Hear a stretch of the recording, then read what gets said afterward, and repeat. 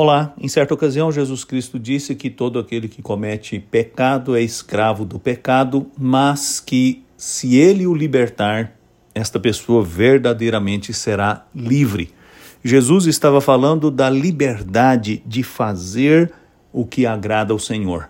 Jesus não estava falando do direito de fazer o que se queira, mas o privilégio de ter uma vida que agrada ao Senhor.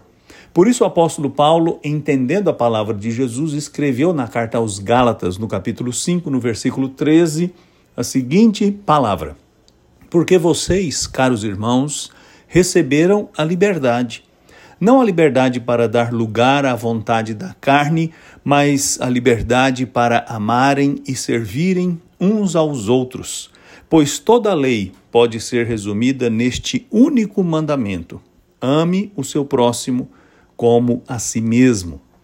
Esta é a verdadeira liberdade do ponto de vista de Jesus Cristo e de Deus, o nosso Criador.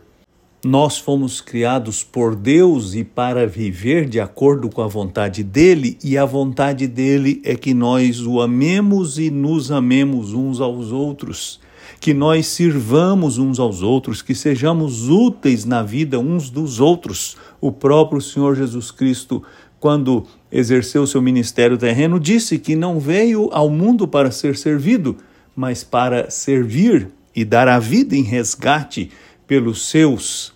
Ele mesmo disse aos discípulos que deveriam servir como ele também serviu. Por isso o apóstolo Paulo disse que esta é a verdadeira liberdade.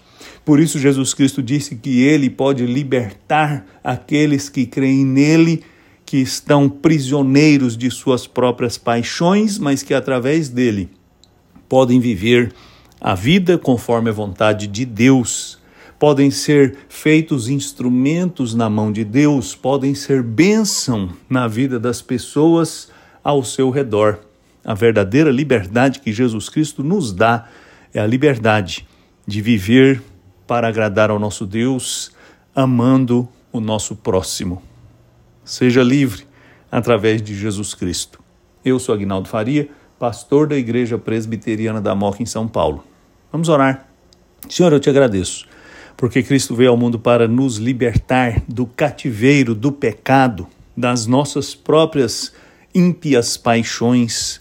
E eu te agradeço, porque através dele nós somos livres e somos capazes de amar. Dá-nos a graça de viver assim, eu te peço em nome dele, Jesus Cristo. Amém.